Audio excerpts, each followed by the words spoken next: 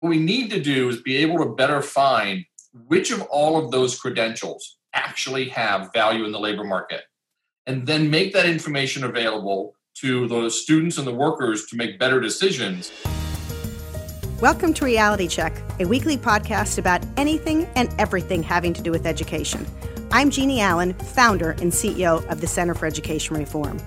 We chose the name Reality Check because a lot of what you read about education these days is often wrong or misleading. If you want to know what's really going on in American education, from K through career, you're going to need a reality check. Welcome to another edition of Reality Check. I'm Jeannie Allen. Scott Cheney is my guest today. He's the executive director of Credential Engine, an organization dedicated to bringing transparency to credentials and demystifying the vast marketplace of credentials available to students and workers. He and Credential Engine are filling a truly unique niche in American education and employment, and particularly timely today in this day and age of the dreadful coronavirus. And his efforts are one that will benefit workers, currently do potential workers and employers. Scott, welcome to the program. Thank you very much. Glad to be here. So I want you to just frame the work that you do for people. Credential Engine sounds fabulous, but probably most people are out there going, what do you mean by credentials, Scott? Sure. So the world of credentials is bigger than most people realize. We use a very broad umbrella term to include everything that is intended to convey value in the marketplace. So value for further education, for employment, for pursuing a license or a certification. So we include everything from a diploma to degrees, certificates, apprenticeships, badges, licenses, certifications, anything that we as workers and students think is going to help dedicate or demonstrate what we know and what we can do. And who validates those credentials? Someone might say, like, who gave you boss, like permission to be boss? Like, where does that come from? Because I think most people, myself included, if I was not involved in education on a day-to-day basis, would think that there's someone out there or some entity or a creditor in the case of, you know, a lot of programs that tells you what's expected. Are you just taking what already exists and adding a validation to it, or have you created the credentials based on industry requirements and standards? Yeah, great question. And honestly is one of the general questions we first get. So let me give you an analogy that I think will help explain it, and then I'll give you some details. So today, when most people travel, they will pull up their computer or their iPhone and they'll look on Expedia or Travelocity or Kayak, and they'll look to get information about what's out there for hotels, airlines, restaurants, whatever it may be. Kayak and Expedia didn't create Marriott. They didn't create the restaurant down the street, and they certainly didn't create the airline seat that you're looking to buy. What they do is they aggregate the existing information about all of that and present it to you in user-friendly ways. Underneath all of that is a data level that allows all of them to know that this is the United Airlines with this flight going from DC to Phoenix, and the tickets cost $250. We're doing the same thing. We're looking across this entire landscape of credentials, and we're simply saying they exist. They are being offered by Purdue. They're being offered by the Maryland Public Schools. They're being offered by MIT or a state licensing body. But what you don't have is the ability to compare them all and the ability to have them all in one place so that a user can search them all and decide which one is best for them. So we don't actually do the validation. That is left to accreditors or reviewers or other bodies that are set up to do that job. We're making sure that the user can search across all of that information in usable ways to make more informed decisions for themselves. And there's something like over 720,000 of these credentials? Yeah, it's a crazy number. Our most recent report last year identified at least 738,000 unique credentials. And we get to that number a few different ways.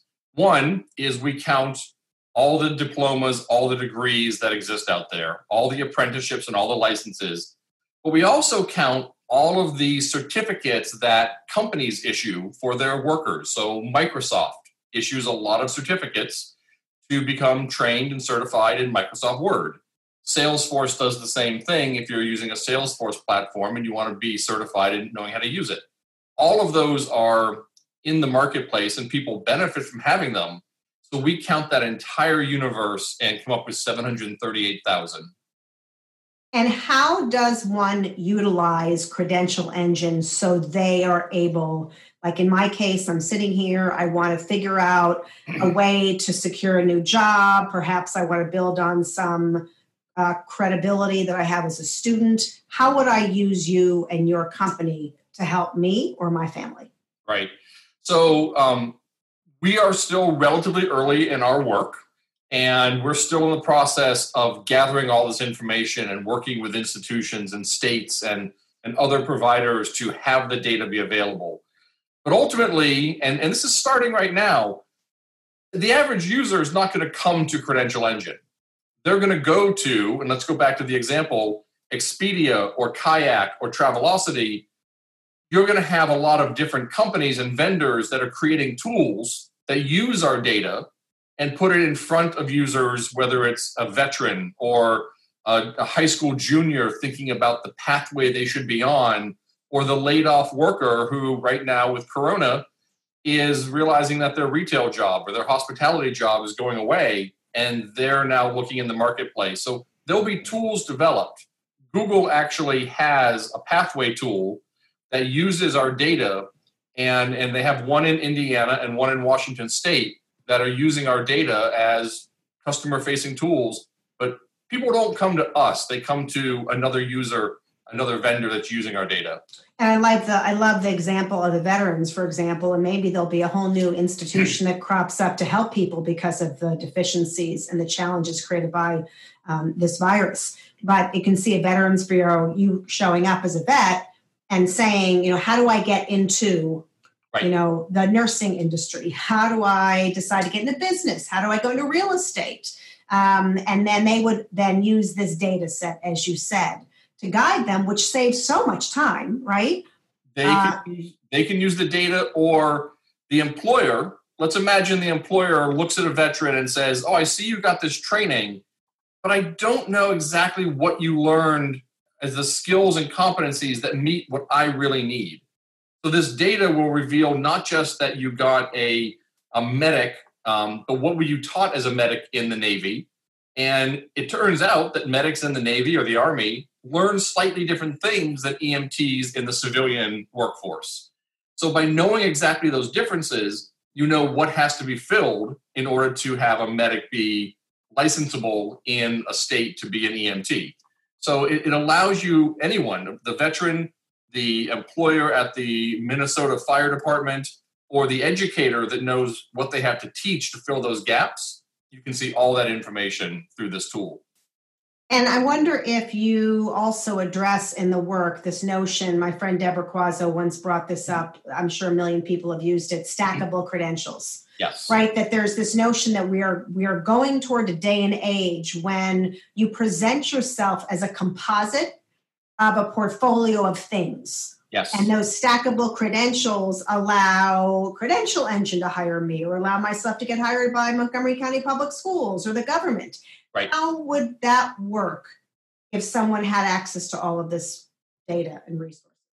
So our systems, and we call it a descriptive language, which is the common language that underlies all of these credentials, allow for the description of how one credential connects to another. It could be a prerequisite. It could be related. It could be stackable. Any number of these different relationships can be described in our language.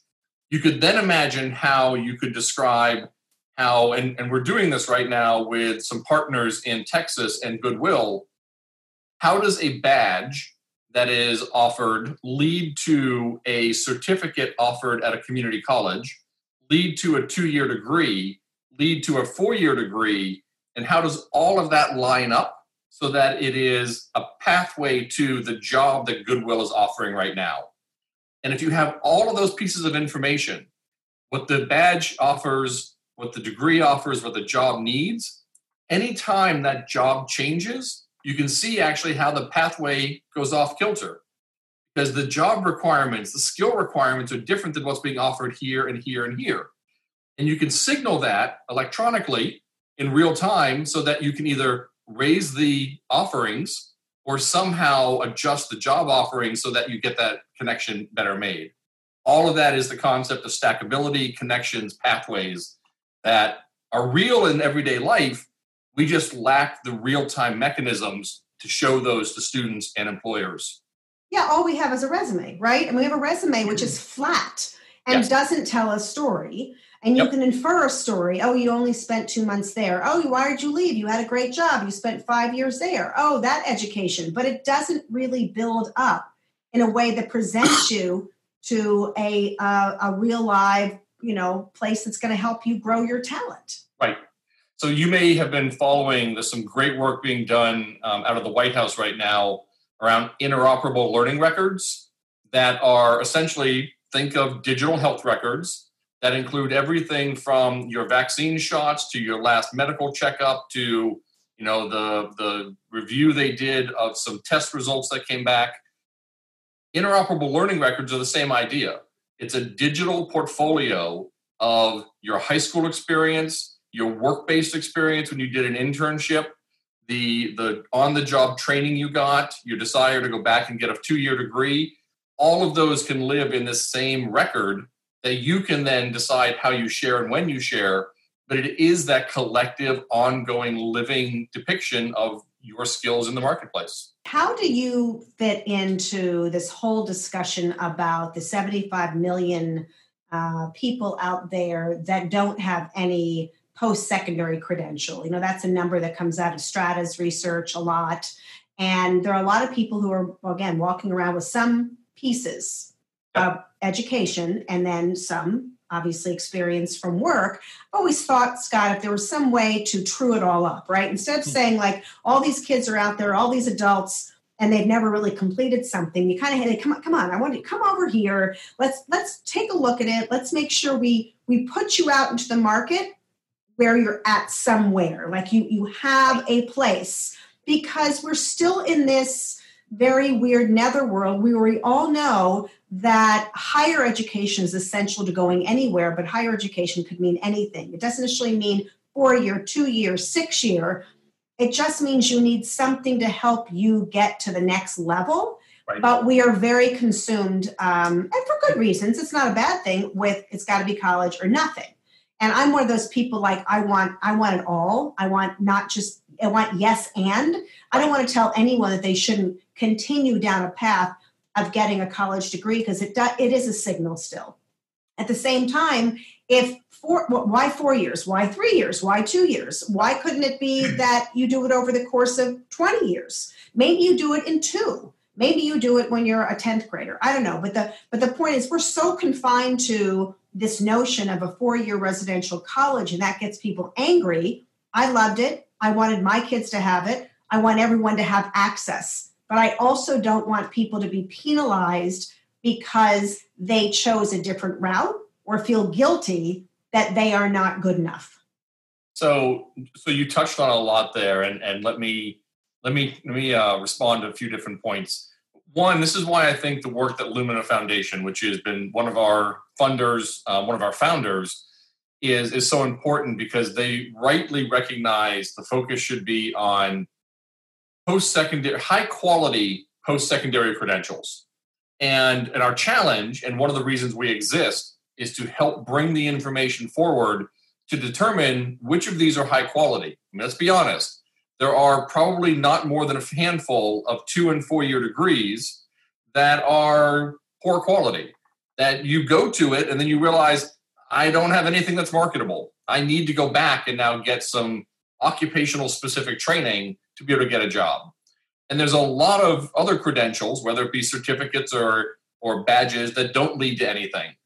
But what we need to do is be able to better find which of all of those credentials actually have value in the labor market, and then make that information available to those students and the workers to make better decisions, but also be able to help employers. And one of the reasons that we have this focus on, well, there's a lot of reasons we have a focus on the higher education, the college outcome, but we haven't known how to value really well what is less than college. And so when an employer is stuck, and cybersecurity is a great example, when an employer is stuck in describing the competencies and skills that they really need for cyber or IT, they default and say, it should be a 4-year degree, maybe with 5 years of experience. When instead what they're really looking for are people that can do X, Y, and Z really well. Right. And maybe you got it through a Microsoft certification and 2 years of experience at JP Morgan Chase, and you are highly qualified, but you never went to a 4-year program.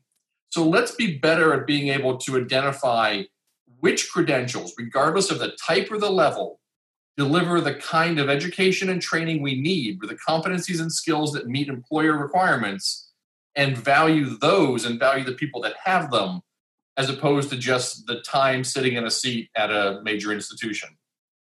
And that could work the other way too, right? In other words, employers could be saying, because you're stimulating this discussion, it turns out that's not what we thought we needed in a program manager. Right. Or in a director of sales or something. We want this, so go help us find what it is the student or the employee has to come with. Yep.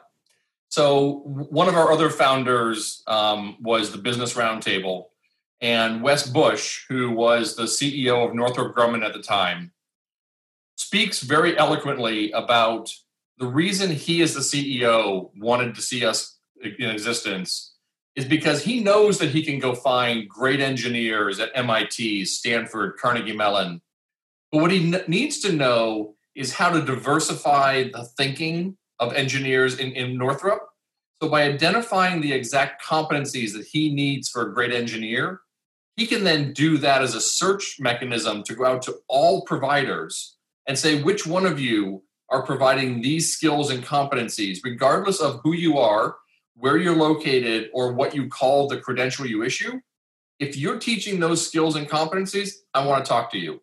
Because I may find the next great engineer from the University of West Texas that we've never recruited from before, but lo and behold, they're teaching the skills we need.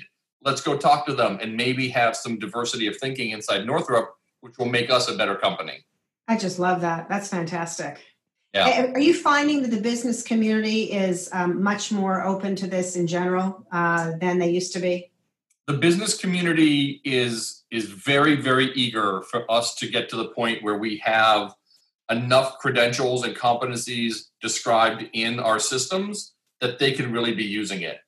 SAP, Indeed, Workday, they're all eager to see the point come when we have enough information that they can be building into their tools that will actually sit on employers' desks. We're about 2.5 years old now, and we're still in the process of gathering these 730,000 credentials. But when the time comes that we have them, or at least a sufficient number, that you can see these being used in those kind of tools, businesses are clamoring for it. That's great. And do you see an impact? You worked as a policy director for Senator Patty Murray. Mm-hmm. Congratulations and thank you for your service. My pleasure. It's a lot of fun. How do you see this affecting policy, Scott? Is there something that those folks on the Hill and the departments and everywhere else need to know about this? And how can they help stimulate this new move, if you will? Yeah, we in the preface for our latest report, former Governor Bush and former Secretary Arne Duncan did a foreword for us, and they laid out just how essential it is that we refer to as credential transparency. Again, full access to all the necessary information about all these credentials, that it is so important for an efficient marketplace.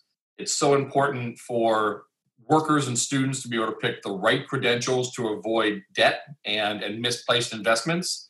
It's so important for employers to be able to find the right people that we don't have a minute to waste. So we do have a lot of interest from the Departments of Labor and Education, from the White House. We're talking to members of Congress about appropriate inclusion of this kind of a concept in a higher ed reauthorization. And then we're also working a lot with states. We currently have a partnership with the National Governors Association, Conference of State Legislators, Education Commission of the States, CCSSO, SHIO, and Data Quality Campaign, where we're having a joint focus on helping states put in place the right policies to make sure that credential transparency is a reality for their citizens of their states. And we're really excited to be working on policy at both the federal and the state level.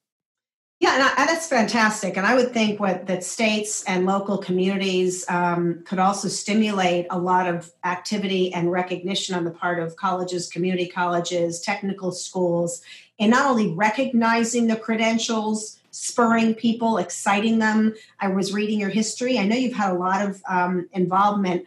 This is sort of on the same topic, but that policy piece is essential, right? Because first of all, even if it doesn't have to be a law for this to happen, and it doesn't. This is business, this is market, this is the wonderful thing about the US. We can stimulate what you need and people will follow it, but you still need that imprimatur from the feds or from states saying, yes, this works, it's great. We think it's terrific. I also could see and would want to see a day and age when maybe a university or community college would say, I'm going to accept that credential as your freshman year.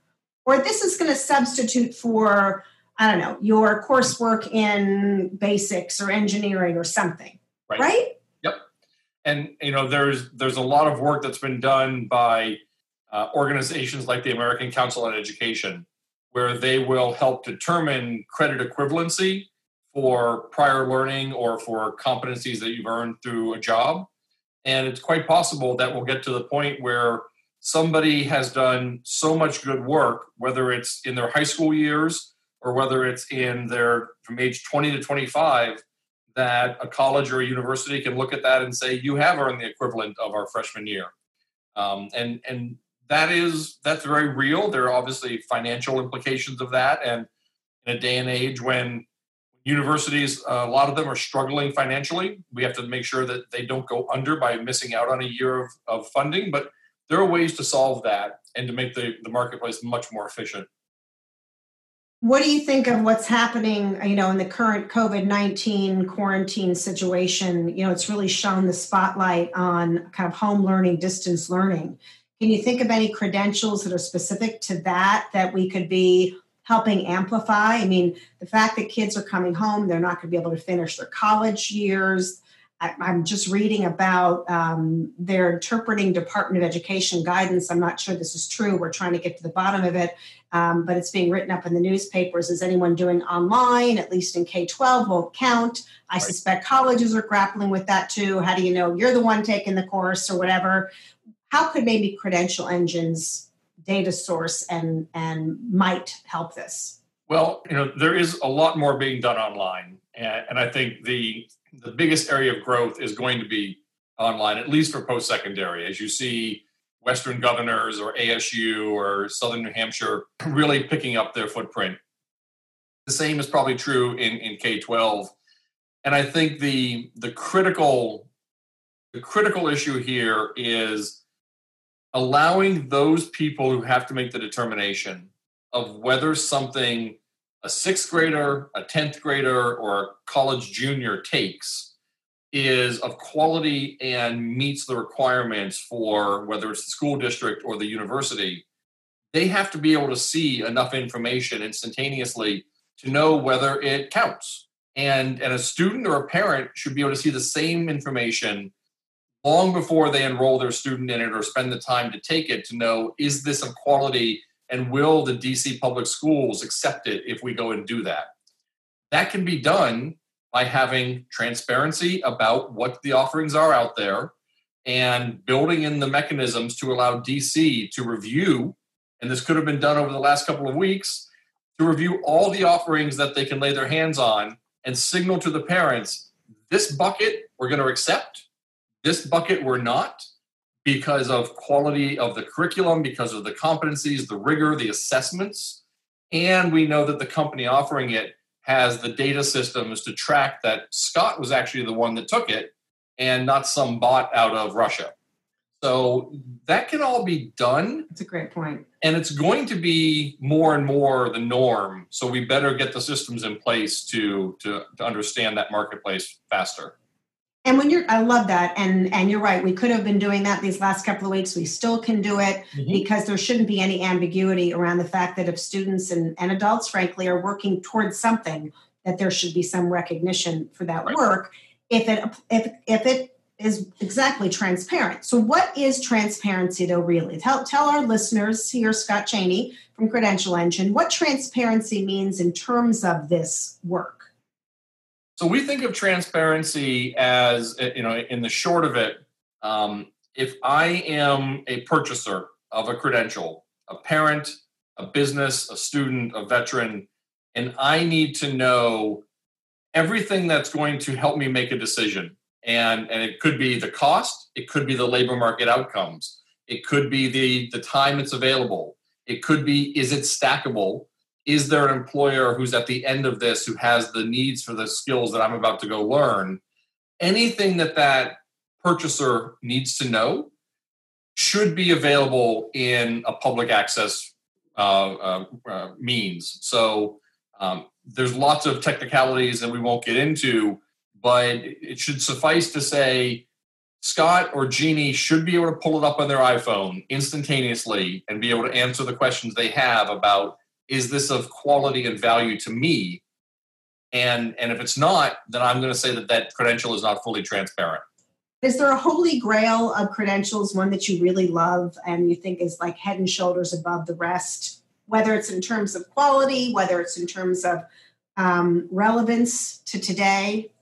So I get the luxury of not answering that because I don't think there is. And I think one of the beauties about having a chance to look across this entire landscape is to be a little bit in awe of the incredible creativity of the players in this marketplace.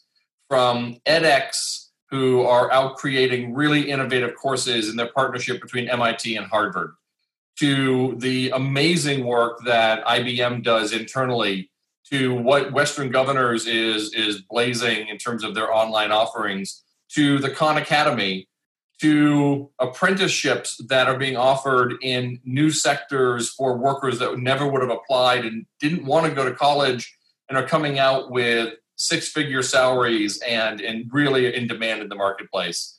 There's also a lot of chaff in the marketplace that we need to be careful of, but it really is remarkable just how imaginative and innovative and focused on quality an awful lot of these different credentials are. So again, I go back to the point that not every path is the right path for every individual.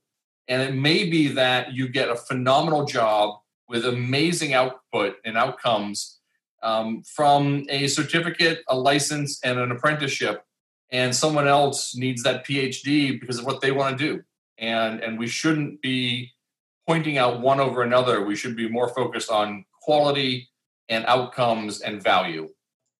Right.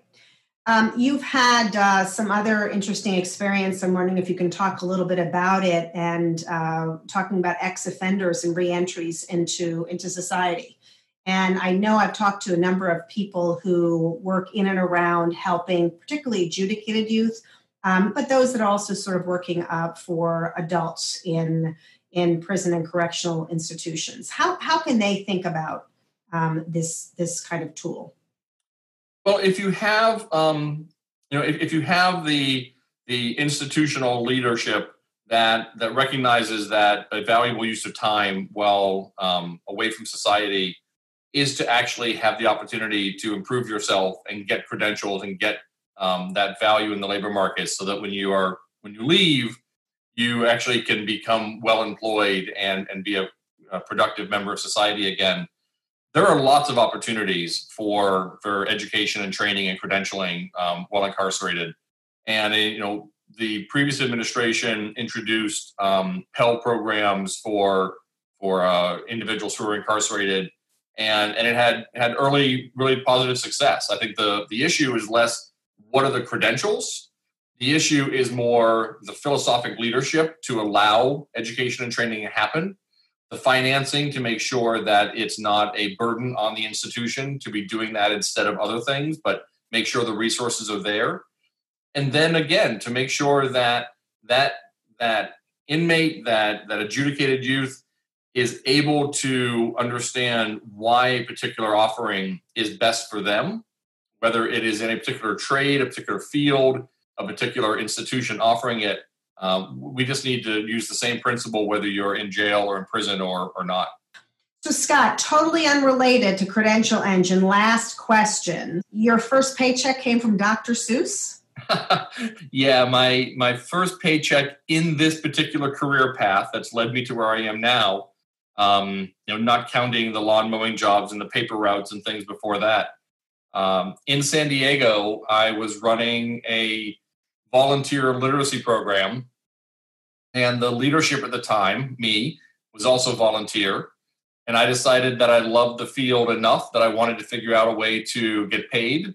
And my board said, young man, if you can go get money in the door, we will pay you with that money to run this program. And so Dr. Seuss, Ted Geisel, was still alive, lived in La Jolla, just north of San Diego. He was very interested in youth literacy. And I wrote a proposal and convinced him that family literacy was a tremendous avenue to pursue because it worked with both the children and their parents at the same time. And they could learn to read together and support each other.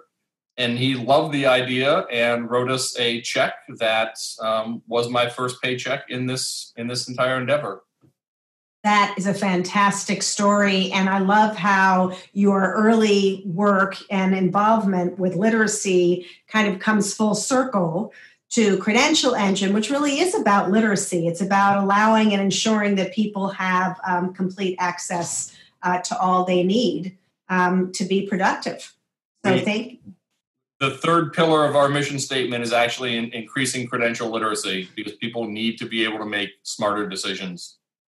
That is so smart, and I am so grateful that you've shared that with us today on Reality Check.